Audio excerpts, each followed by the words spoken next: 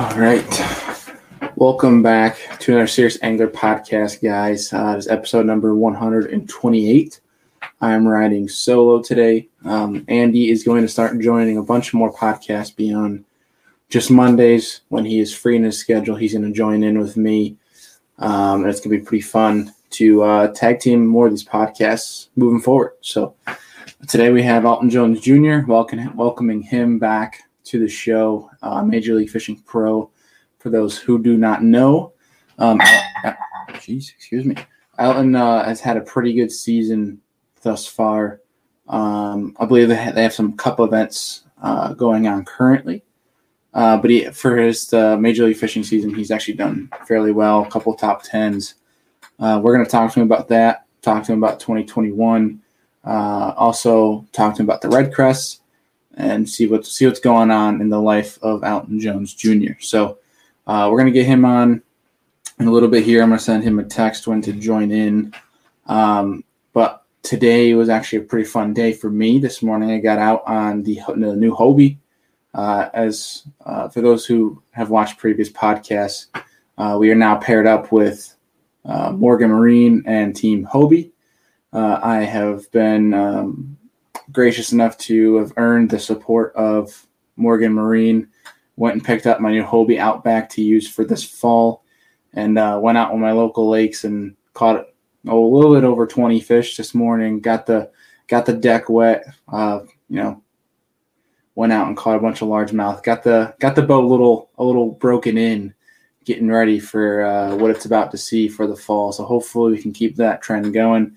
It was a really fun morning catching them on a heavy chatterbait and deep cranking. So it really doesn't get much better than that. Just getting those fall transition bites, connecting with those fish. But it's going to get tough here soon, trying to stay with those fish. So it was a really fun morning, getting kind of the kinks figured out with the new Hobie, because we're getting that ready for November when we head down to Tennessee for Lake Chickamauga to compete in the Bass Nation National Tournament on Lake Chickamauga. But huge shout out to Morgan Marine and Hobie. Thank you guys for your support. Really looking forward to getting into that kayak more often, especially now that the fall is here. We have the time, and it's going to be busy between that and with bow hunting. So our bow hunting season starts on Thursday.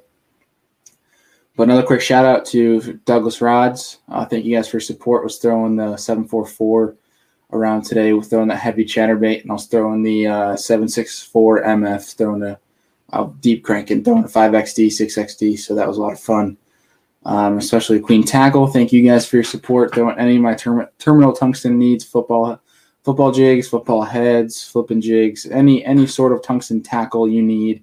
Queen Tackle has you covered. You can use code SeriousAngler20 at checkout if you want a discount. As well as huge shout out to Amped Outdoors. They have a lot of support behind the podcast. Appreciate what Matt's doing over there, and we'll be filling you guys in more about what's in store for them coming here soon. So without further ado, I'm going to text my guest here. We're going to get Alton on, and we're going to get rolling. Send him a message to join in whenever he's ready. Hope everyone is having a good week. We've finally hit some rain here in New York, which has been weird because we haven't had rain in a long time. It's been cold. We have some really cold couple of days, but we have not had any rain. So it's kind of nice. We're going to hit some different bodies of water now that we got rain, because certain bodies are going to get good now that there is rain. So it's going to be an eventful week. Excited for the bow hunting opener on Thursday as well, because I have not hunted in 2 years. So that's going to be new for me. Get up in the stand. It's going to feel great. It's a long time coming. So looking forward to that without a doubt. But we're waiting for Alton Jones to join in here, talk to him about his season, and looking forward to it. It's going to be a blast. So we're going to give him a couple more minutes. Shout him a message. He should be joining the broadcast anytime soon. If anybody has any questions for Andy and I, whether it be guests or recommendations, whether it be questions in general, questions you want featured on podcasts, you want us to ask certain anglers, let us know and reach out to us over social media. I would appreciate it. We got him queued up. Alton is in. What's going on, man? What's up? Can you hear me? Yeah, I got you now. Sorry, I had my AirPods connecting. How are you? You're good, dude. It's been a while. Yeah, it has been a while. It's been, I guess, what do we do? This back in January or so? Something like that? I think so. Well, let me browse back real quick here. It's been. What podcast was it? I want to say in the 70s. Yeah. I'm trying to remember what it was. Because I think it was January or February, because it was before season started. Let's see here. There's so many now. I gotta browse back through them all. It was February 12th. Yeah, there you go. Right. I guess that'd probably been 2 weeks before the season kicked off. So, yeah. Yeah. How you been? Doing good, man. The podcast is growing. We're, as you can see, 128 episodes in, so almost double since we had you on in February. But we're going strong, and it's good to have you back on the show, dude. We're gonna catch up on your season, and you had a good year, so congratulations on that. Yeah, man. Thanks for having me. Yeah, it was as good of a year as I could have hoped for, and I mean, especially with the wild year the whole world had. I was fortunate to have a successful year. It put me in a little more comfortable place than a lot of people in our sport, so I was very blessed, like super, super fortunate. No, without a doubt. Yeah, it's great just to see you guys be able to have the ability to compete with all the madness that happened this spring with COVID. And I mean, 2020 has to be the most ridiculous year to date, at least. I mean, obviously I'm young, you're young, so this is probably easily the most wild year for us. But in modern times, it has to be it. I hope we're saying that 30, 40 years from now too. I hope we're not saying, man, 2026. Knock on wood, without a doubt, dude. Oh man. So what have you been up to recently? I know you guys there's some cup events, correct? Yeah, I just got back a little over a week ago from a cup event in Wisconsin. So I made my third trip to Wisconsin this year, which I love that area, but I'm glad to be home. I feel like I've lived up there this summer and early fall. Did a little bit of duck hunting for early teal season with very little success. Oh no. So now we're just going through life, trying to nail down, all the sponsorships, what 2021 is going to look like, and just trying to get my ducks in a row and watching a little football in between. There you go. It is nice to see football on, but I have to say, it is extremely weird not seeing anybody in the stands. It's got to be really weird for the players too. Yeah, it's weird. It's weird. I'll hopefully get the chance to go to a few Baylor football games this year, which is college football. But yeah, in the NFL game, seeing nobody in the stands, it's wild. Absolutely wild. It's got to be kind of weird for players because, I'm sure some of them are like, it might help them perform better because they do better without a crowd. But I feel like it's just got to be a whole new. I don't even know. It's got to feel like a practice squad, like a scrimmage game for some guys. Yeah. It's like there's no one there. So I don't know. I'd be willing to bet it helps. I'd love to see the stats at the end of the year, like on field goal kicking. In those big time situations, if it's I guess if they have a higher success rate.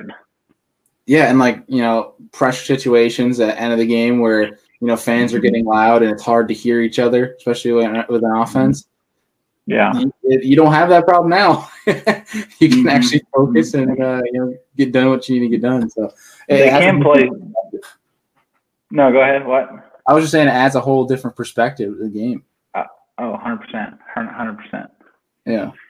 Well, do you deer hunt at all? I know you said you duck hunt, obviously, but very little. I've done a bunch of it in the past, but it's not something I look forward to every year. Yeah. I've been spoiled and gone to some really good places as a kid, and I've never gotten into bow hunting and stuff like that. I've heard that's a whole other ball game and it's addictive, but I'm a little too ADD personally for it. I'm not one of those guys that's going to sit in a tree stand, and I make too much noise and move too much, and that's what I love about duck hunting. if there's not ducks flying, you're sitting there cutting up with friends, and a lot of camaraderie goes in with it.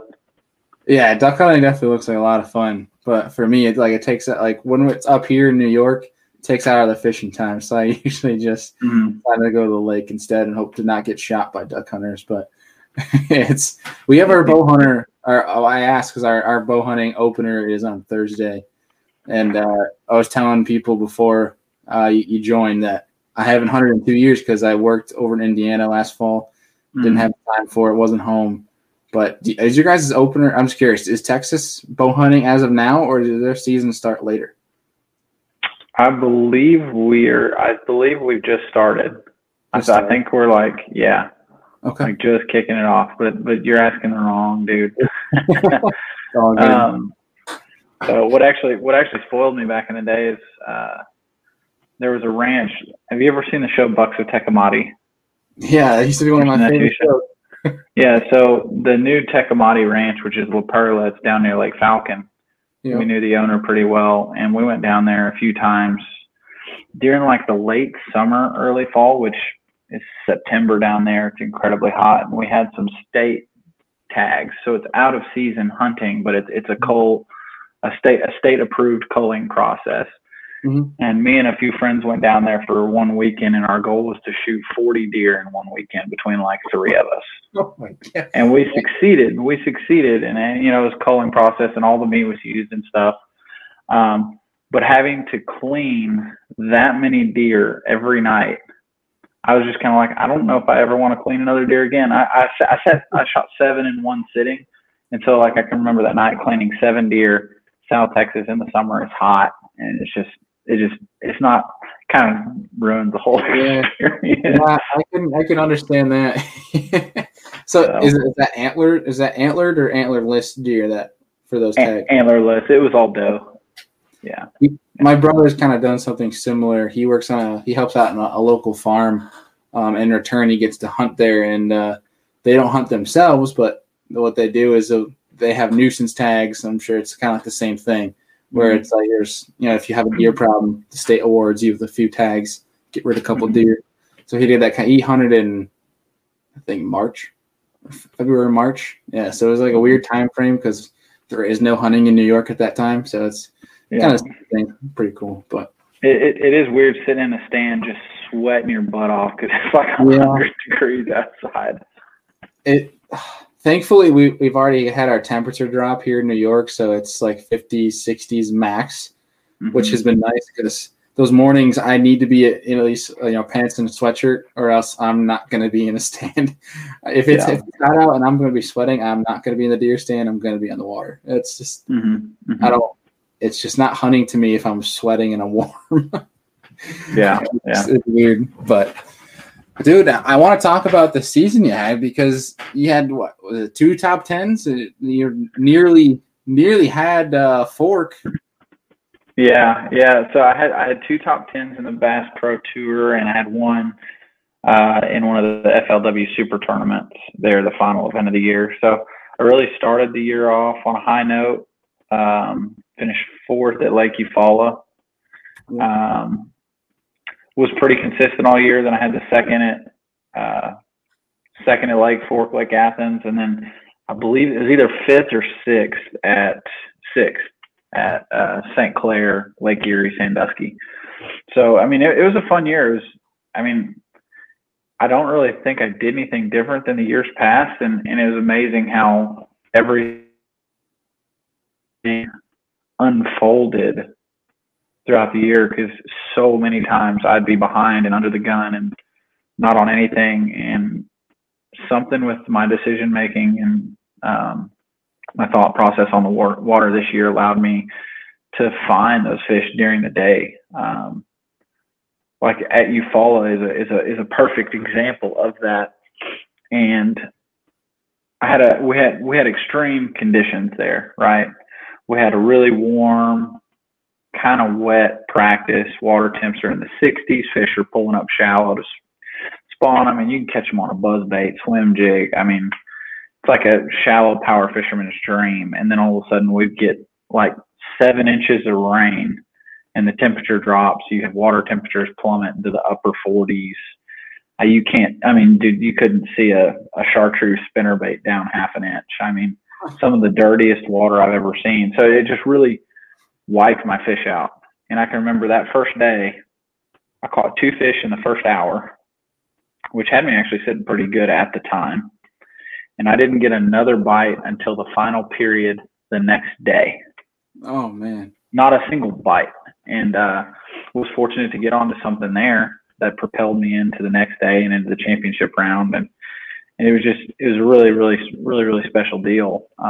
And I think I'm just adopting the whole never stop practicing. Like, and I mean that in the tournament sense, no matter how good my practice was or how good my previous day of the tournament was, I want to fish some new water every day, try to learn the lake better, try to develop a pattern. Don't just go fishing old waypoints, places where we've caught them before type things. And that was kind of what I adopted the whole season, like kind of my motto the whole season. I wanted to fish some new water every single day, and it paid off big time.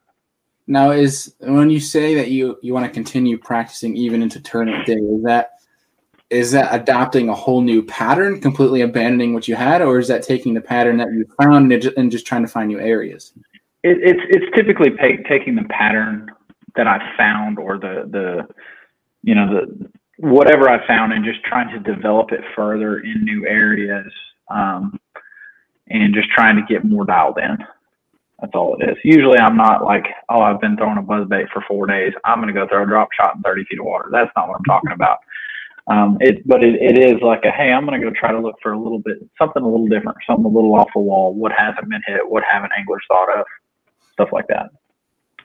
Now, can you kind of key in on that? Like, say during practice, I'm not sure exactly the structure of practice for MLF for the Bass Pro Tour, but when you're practicing and you see guys and you see what they're fishing, I'm assuming you can kind of get a good sense of what's not being hit. So essentially, if you see what's not being hit, you're going to try to hit that when you try to hit new water.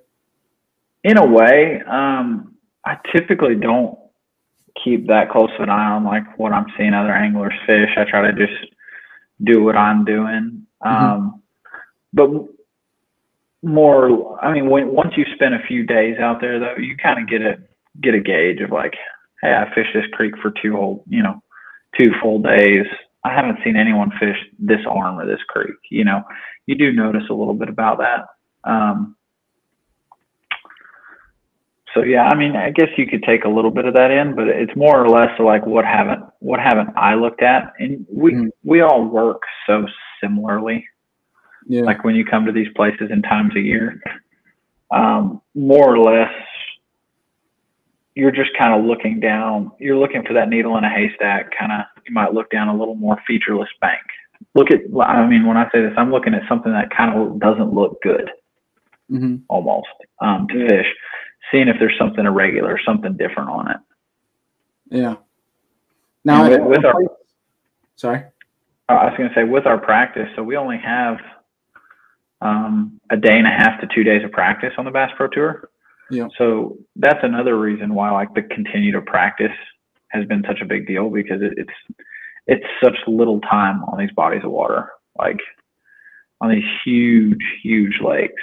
I mean, a day and a half it's nothing, Yeah. And so I think that's why continuing to practice has really helped me become a better angler and have success in the Major League Fishing format. Without a doubt. Well, that being said, too, like I'm sure it'll vary depending on what body of water you're on. So say like you take like a Eufaula versus like a Sturgeon Bay. In practice, I'm assuming, and correct me if I'm wrong, on a Eufaula, you're going to typically be fishing the majority of your practice, whereas maybe a Sturgeon Bay, you might be, staring at your electronics the majority of practice. So like, is that sort of kind of how you would dictate, depending on where you're going to, like a largemouth versus a smallmouth fishery, how are you dictating your practice dependent on if you're going to be casting the majority of time, or are you going to be staring at your graphs? I mean, what's going to be dictating that? Usually I make that decision before we get to an event. And usually what dictates that is just time of year. Generally speaking, now this doesn't always, you can circle an event on a map and be like, you go to Chickamauga in June, it's going to be one offshore, Yeah. And you just go to all these lakes with so much history. Now, every place is a little bit different. And when you get into certain times of year, like you get into those early springtime or late springtime, kind of basically your pre-spawn and your post-spawn events, those are the ones that are toss-ups where they could go either way. And when you do that, it makes practicing that much harder because you have to kind of spend a little time doing both. And it can be really beneficial if you can just get that, if you can almost guess right. You know what I mean? Hey, I'm going to go check deep first if that's right. I mean, because it can save you a lot of time. No doubt. But generally speaking, it's just you're looking at history and what we know about the patterns of bass and times of year, and you can typically make that decision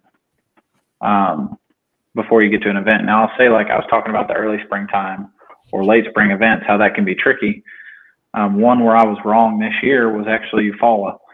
I mean, we've got a muddy, cold situation in, I believe it was March. And I would have bet the house that thing was going to be one that deep, just a shallow water power fishing fest. And Jacob Wheeler proved all of us wrong, and he won it offshore. So, if you can make that work going against the grain, it pays big, but it's not easy to do. No doubt. Yeah, I was trying to remember, didn't he go on like a 30-minute slugfest with a spinnerbait or something crazy? Yeah, it was like pretty close. And then in the last hour, he caught something crazy, 20, 30 fish in a row and just lapped the field. Kind of like what Ott did to us at Lake Fork. Yeah. Oh my gosh, dude! In situations like that, and I'm asking because obviously you lived it firsthand. Mm-hmm. Mentally, let's take Fork specifically because you finished second, correct? Mm-hmm. Yep. So in that situation, and I hate to bring up Vietnam flashback for you, but emotionally, does that like destroy you just hearing that comeback, that roaring comeback that Ott had? Yeah, just about. I mean, there's a point where you're like, you try to tune it out, you try to tune it out, you try to tune it out. And I did it the best I could, but I can remember one time in particular, and it was when Ott caught his biggest fish. I mean, we were neck and neck. I think I was 2 pounds behind him at the time. He had been shooting up the leaderboard, but that can stop quick. And I've been catching them too, so I'm grinding, but I wasn't catching them like that, obviously. And I can remember my official going score tracker update, and I'm going, I think I was actually ahead of Ott at this time. I was in first. I can remember him going score tracker update, and I know I'm expecting him to say Ott. And he goes, Ott just boated another bass jump to you. He caught a 9-pounder. And I can just remember, man, my heart just sunk. But literally while he's telling me that, I catch a 4-pounder. Like he says, Ott caught a 9-pounder. I turn and go, are you serious? And I hook up with a 4-pounder. I mean, just that fast. And so my head's going, okay, he caught a 9. So he's 7 pounds ahead of me. Then I caught a 4. So I'm only 3 pounds behind him. And I'm like, there's still a chance. And then about 5 casts later, I get another update. He's caught another 5 and another 6-pounder. And I'm just like, okay, now I'm fishing. You kind of understand then. Yeah. Like you never want to give up. And I definitely didn't give up. But I was pretty sure that I was fishing for second at that point. When I heard him catch a 9 and a 5 and a 6 and, the chance of me getting on something like that were slim, and the chance of him stop catching him were slim when he's catching them that fast. But it feels like, it sucks. That's all I can say about it. But, it's part of the fun of Major League Fishing format. That last hour leading up to that moment was probably some of the most bone-chilling fishing I've ever been a part of. I mean, because I was the one making the comeback prior to that point. I was in like 7th place midway through the second period, got onto a little something, climbed up the leaderboard with an hour left. I take the lead, and I have all the momentum in the world.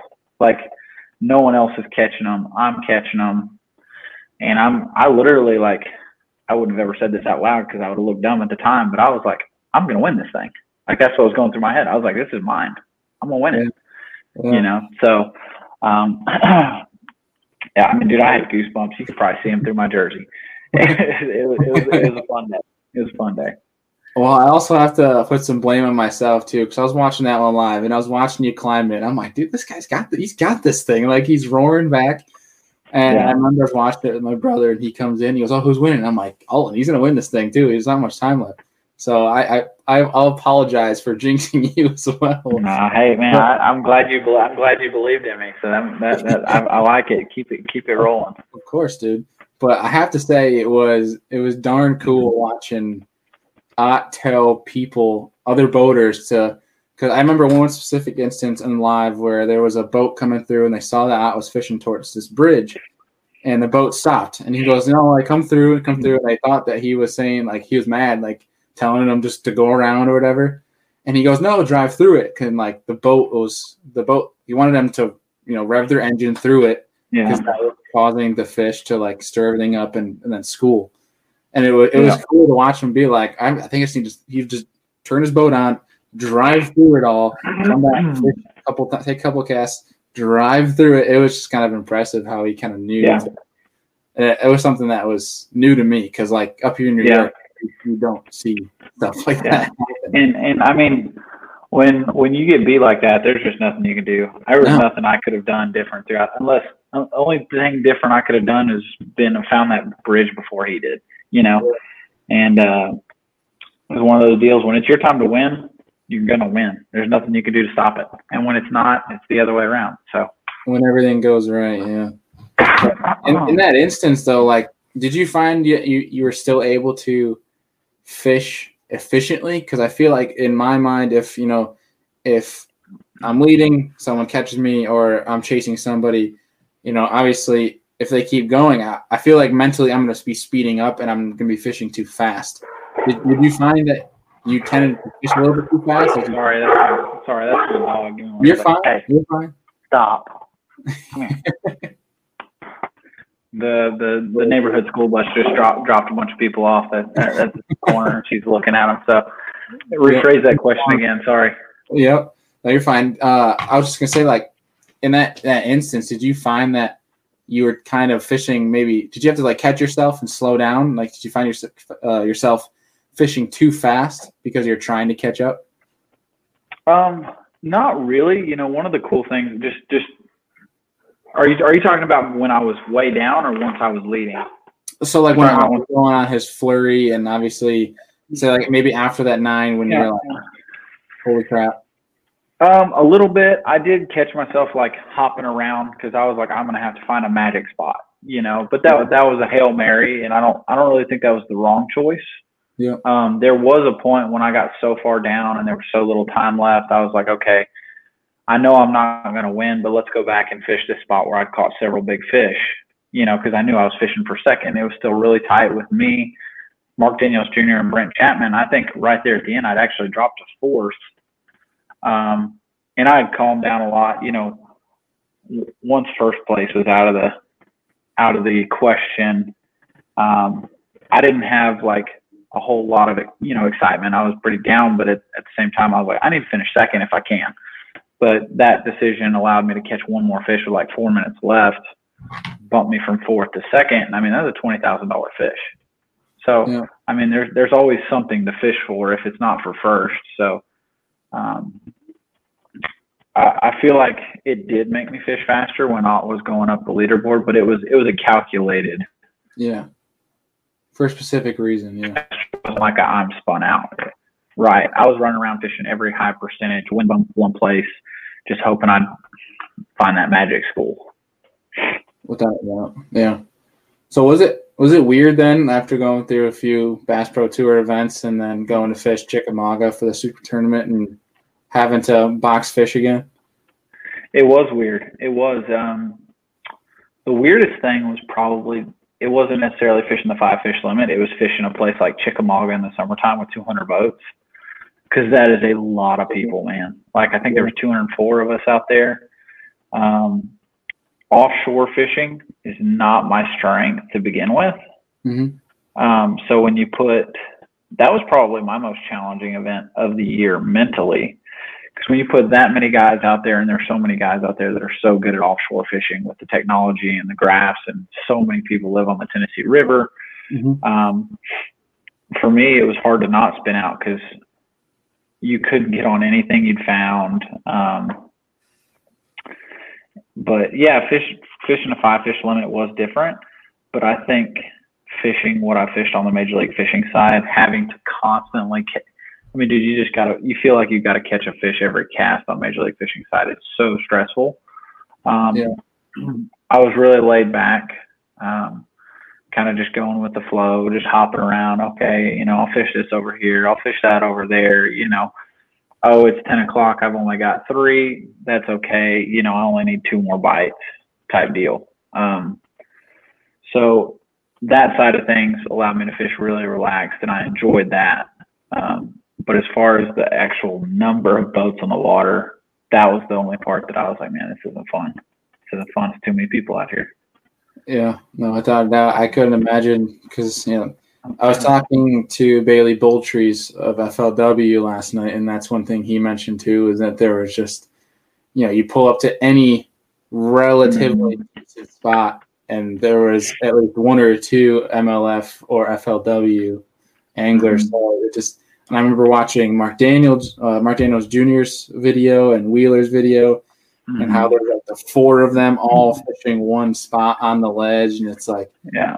How are you guys not crossing lines? Like, I'm sure that probably even happened too, but it's just, I'm sure. Imagine if we all had co-anglers too, like back in the day. Oh God, that would be 400 people on Chick. That would be insanity.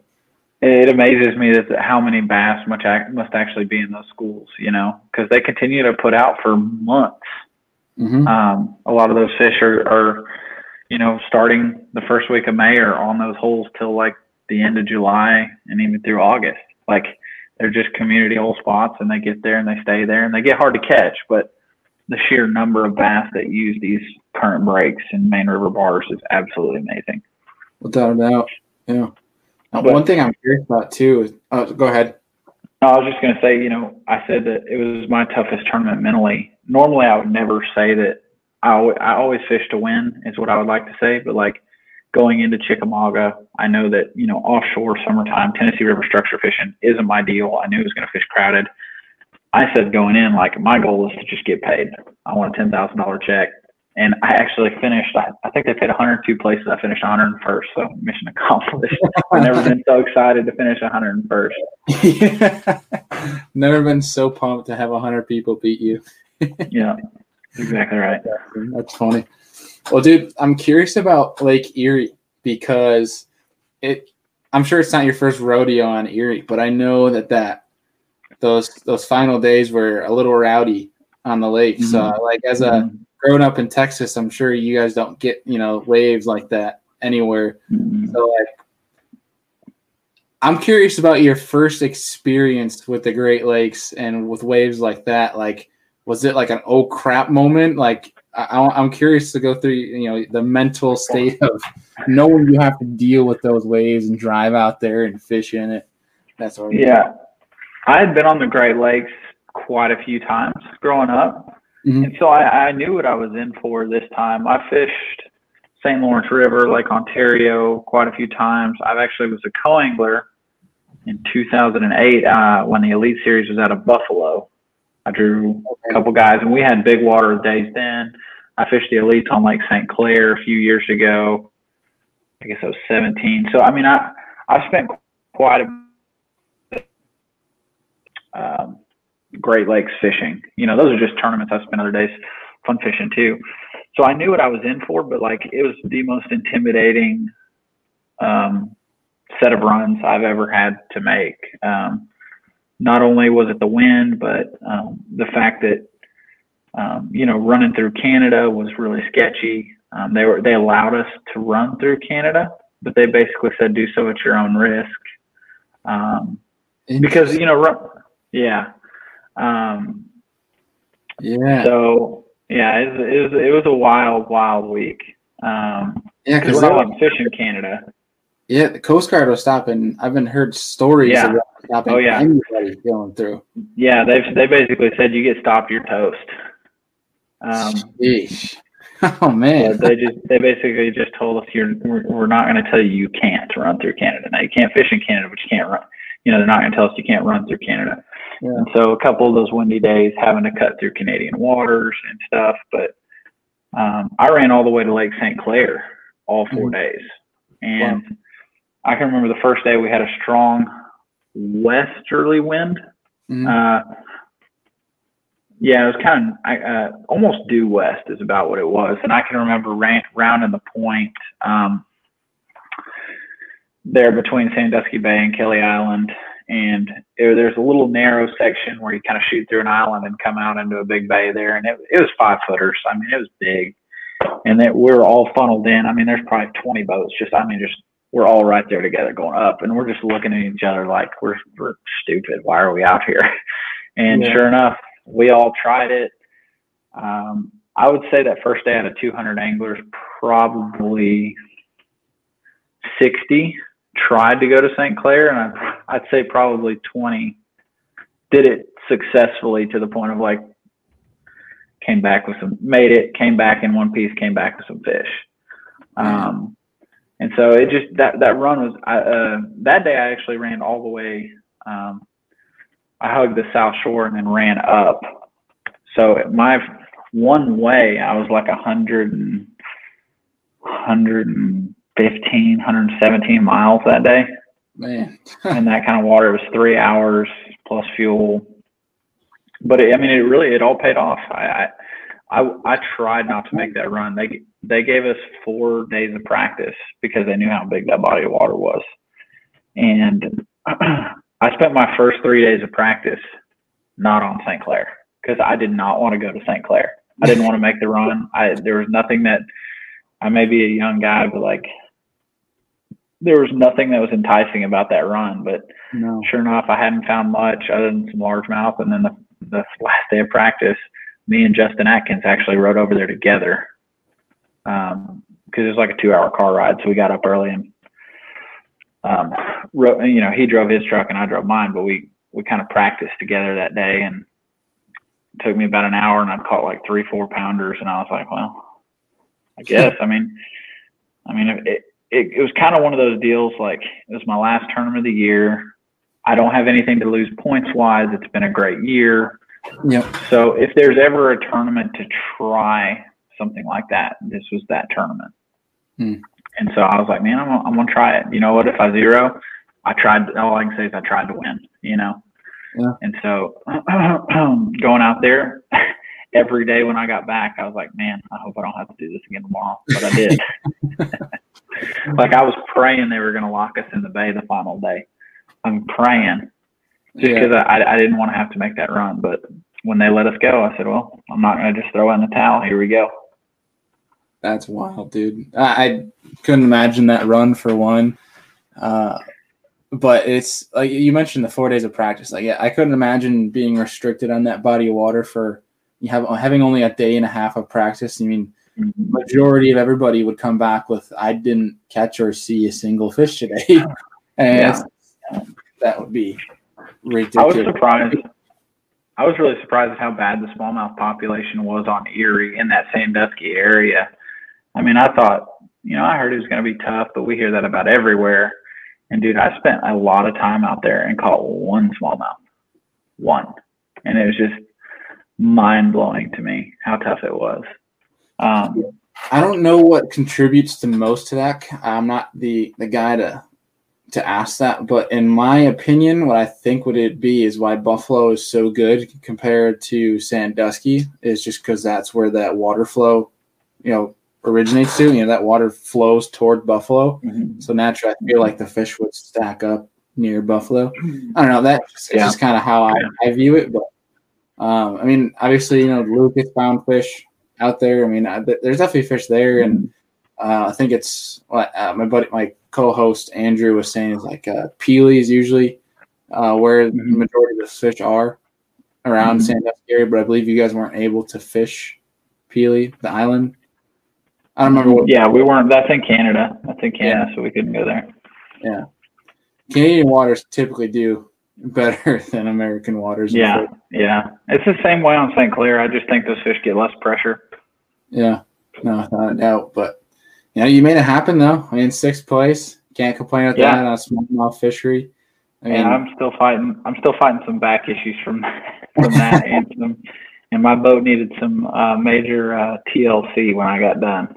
I'm sure, dude. What that video you posted, you were, I don't remember which body. I was going to ask you what body. The lightning strike. Yeah, that was wild. Yeah. So that was actually the final day. I had my weight already. I was running back. That was in St. Clair. Like, I was probably 2 miles from the mouth of the river, like where St. Clair goes into the Detroit River. Yeah. Trying to beat that storm. And when that lightning strike hit, I actually pulled a U-turn, went into the first marina, which is probably 2 miles back the other way. And I called Randy House on Laker, and he was still in Sandusky, and I had given him the code to get into my truck. And I said, "Hey, dude, I'm done. I'm not going to make it back. Because I was already pressed on time. It was the windiest day of the week. I kind of knew what it was going to take me. I said, "Hey, I'm not going to make it back. Just come pick me up at Elizabeth Park. I'm done. I'll zero. I'll go home." And that's how done with the day I was. That's how much I didn't want to make that run. I knew I wasn't going to win. I had 15.5, 16 pounds that day, whatever I had. Yeah. And then just about that time, the skies cleared, and I pulled up my radar, and it was going to be a pretty safe run back storm wise. I knew it was going to be rough, and I said, "Well, I'd already called Laker, but I was like, I'm gonna start running south, see what we're looking at time wise when we get to lake." And we get to the mouth of the lake, and my Garmin's have a calculation. I can it'll draw me my shortest route, how far it is, and then at my speed, how long it'll take me to get there. And I was like, man, it's going to be really close, but I guess I'm going to try it, because actually what made me really try it was I saw Spencer Sheffield in the river. We were side by side, and he kind of gave me the signal, "Let's go." And we both took off going across the lake, and I really didn't think we were going to make it back. We made it back with 10 minutes remaining, which that may sound like a ton of time, but in a 3-hour run through waves like that, that's nothing. 10 minutes is absolutely nothing. One hiccup is 10, 15 minutes. Yeah. So it was a wild day. Wild. And the craziest thing is it was so rough that my cameraman would ride out, because I had a live camera those final 2 days. The cameraman would ride out with me, but it would get so rough in the afternoons. They would send a boat to drive all the way to where I was at St. Clair, put in at the ramp right by where I was fishing. And when I'd leave, they'd pull my camera, and I'd have to make that run back alone. Oh, man. So, dude, you're in the middle of Lake Erie. You haven't seen land for 40 minutes. You're looking up at the tops of waves. You're just alone. No cell phone service. You're just out there. I would feel so guilty ditching you like that. I would feel horrible. My cameraman, he was great. He's a cool dude. He wanted to ride with me every day, but they were like, "No, we're not risking the equipment. You need to get another boat." So, all right, but I'm going to sit in this passenger seat. Yeah. And so, that's horrible. Days like that's why I carry a personal locator beacon in the boat. That's smart. So, yeah, I mean, if it hits the fan, I've got a Coast Guard beacon I can beat, and someone will come find me anyway. That's really smart, especially on the Great Lakes, without a doubt. Mm-hmm. Yeah, I actually bought it. I bought it after that incident on Okeechobee a few years ago where that guy died. Yeah, that's what I was like. Yeah, man, I need to go get me one of those. That is very smart. Yeah, I totally forgot about that. And that was actually an eye-opener for me when I saw that article posted. I kind of realized where, New York, some of these lakes can really get churning. Obviously, that's just kind of how the north is, and there's a bunch of lakes in the south that can do the same. But that was an eye-opener for me. That doesn't matter if it's Florida, where you don't think stuff like that could happen. But it's just kind of a reminder, no matter where you are, you got to be driving safe. You got to be. That was wild. Yeah. But it's been very hard lately because, and this was my theory, this is also a buddy of mine's theory, with the weather, especially in the Great Lakes.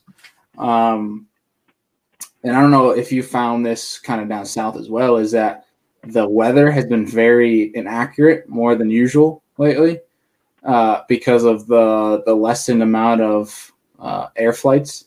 So about airplanes flying around, the less data we're getting. Oh.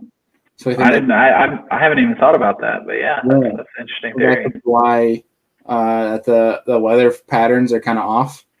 Because I mean, I'll attest to it. This past weekend, on Saturday we had a Douglas Big Money Open, one of their tournaments on Lake Ontario, and my buddy and I, we woke up and it said south at 6, and we're like, hell yeah, because our practice was great.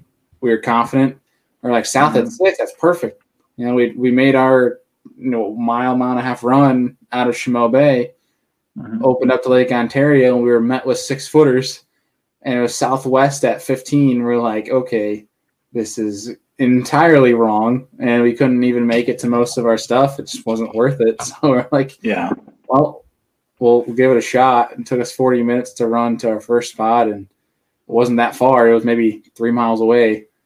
So we ran back to Chameau Bay for the rest of the day. It's tough, especially now. I mean, I don't know if that's actually the contributing factor, but everything. I mean, that makes sense. That makes sense. Yeah, it's just dangerous. I don't know, but I don't know if that's a common trend down south too. But I feel like with the hurricanes, they've been tracking the weather pretty decent, I would imagine. I haven't been fishing enough at home to really notice it. I don't hardly check the weather down here, and if I do, I'm checking the temperature, looking for a cold front, more for duck hunting than I am for.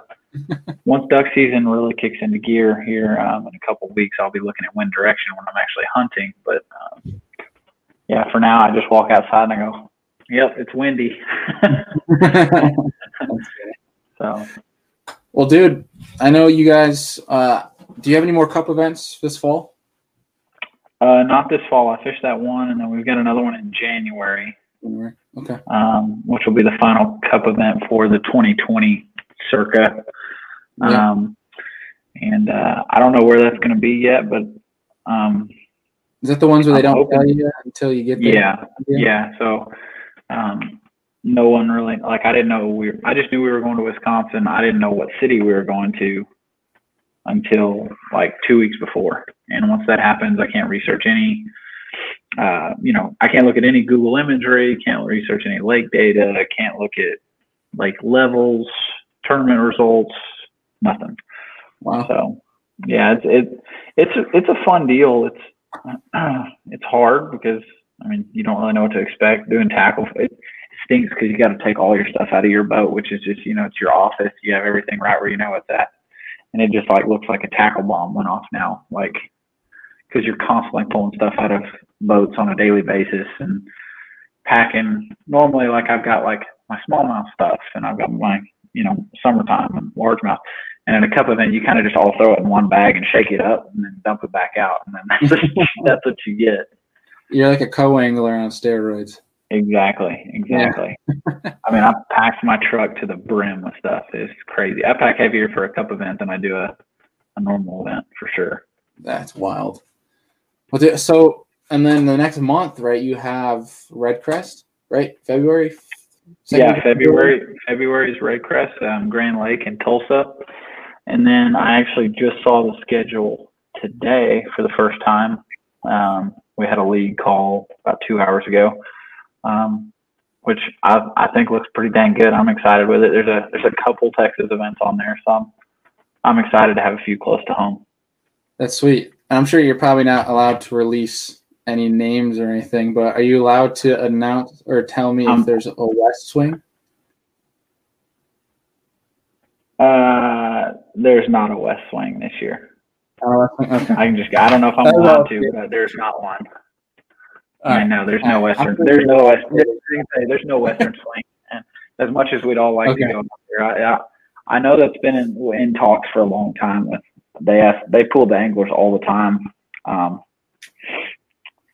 But I think the problem is out there that it's the strictest COVID rules in the whole country. So to plan something out there, it's a huge risk this year. Because I mean, if you'd asked me at the beginning of last year prior to COVID hitting, I would have said 2021 we definitely go west. But you know, I think it'll happen at some point. It's just not next year. Yeah. Well, that's cool. I'm looking forward to seeing what the schedule is going to be. But other than that, you know, what are you looking forward to for 2021? Any plans beyond the Pro Tour? Anything for the YouTube channel? Anything like that? No, I need to just get my butt in gear and get to doing some stuff on the YouTube channel. I've been pretty dormant as of lately. But yeah, no, I'm just looking forward to another year. I'm looking forward to a structured year. You know, this year was so difficult.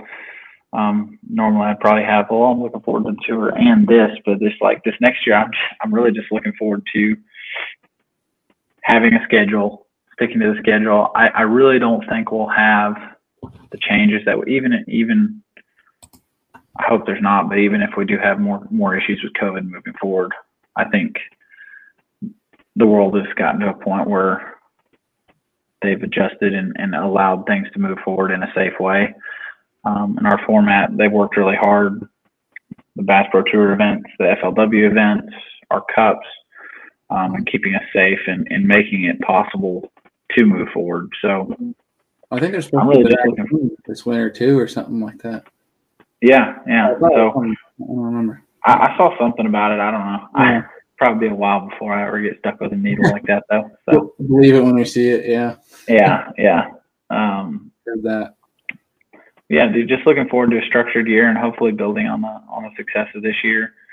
I've been doing a lot of thinking lately on social media moving forward. What I want to do with it. I don't have any answers or exactly what I want to do, but like that's going to be kind of my goals for 2021. Restructuring. I don't know if restructuring is the right word, but revamping and putting a lot more emphasis and effort into the social media side of things. Trying to get my brand out there a lot more. See, we got the lids going. Trying to be like Jacob Wheeler with their own hats now. There you go. So, is that a military green? Yeah, kind of. It's a little military green. This is one if I didn't have white in there, I could duck hunt in that. But I already tried to hunt in it in early teal, and I got yelled at. My duck hunting buddy's like, "Dude, you got white on that. Take that off." So I have to get some new ones made. Yeah, well, I might pick one up just because of that green. I love that personally, but yeah, we'll have to pick some up for you. If there's a link for that too, we'll have to put it down in the description for when the podcast get posted. All right, I'm not selling them yet, but I need that's another thing on the list. I'd like to get to where I'm selling them. So as soon as I get that, I'll shoot it your way. Heck yeah, dude. Yeah, just let me know and we'll get that out there for people. I'll definitely scoop up a hat for sure. But awesome, but dude, I appreciate you taking the time to come out. I know, like you said, you just got home from a cup event, and I hope you get the time to get out and get hunting and hopefully find some better success the next couple times you get out there. But I'm happy to see things are going well for you. Things in general across the nation seem to be somewhat getting back to normal, hopefully. Mm-hmm. Yeah. But it's going to be pretty exciting. Hopefully things go back to normal for 2021. Like you just said, a little bit more structured than this past year because that was mayhem. But super happy to have you on again, dude. Appreciate it. Yeah, dude. Thanks for having me anytime. I appreciate you letting me on the podcast. This is always a lot of fun. Heck yeah, dude. Well, we're definitely going to have you on again. And maybe we'll get you on right after Red Crest and see how things go for. Yeah, we'll talk about that Red Crest win, right? Exactly. Hell yeah. Yeah, we'll get that on. We'll talk about the schedule. 100%, dude. All right, man. Well, have a great one. Thanks for having me on. You too. Take care, Alan. Yeah. All right, guys. Hope you guys enjoyed that podcast there with Alton. That was a blast to talk to him and catch up on the 2021 season. The 2020 season, not the 2021 season. But we did speak about what things could be on the horizon for him for 2021. But Alton did an incredible job this year for 2020. Like I said, multiple top 10s, not only just in the Bass Pro Tour, but the super tournaments, which is in massive fields, 200 anglers. That is an accomplishment in itself to set yourself apart from 190 other anglers. So that's an accomplishment. Great job to Alton Jones, Alton Jones Jr., excuse me. But guys, go down in the description below if you're not following Alton on his YouTube channel, Instagram, Facebook. I'll add all those down there so you guys can go tag along. The dude is super talented, and it doesn't matter what part of the country. But it's always a pleasure to have him on. Thank you guys again for watching and listening. We'll see you guys on Friday. We're going to have on my good buddy Greg Blanchard, and we're going to be talking to him about his season as well and what else is moving forward for the rest of the fall. So thank you guys again for watching and listening. We'll see you guys next time.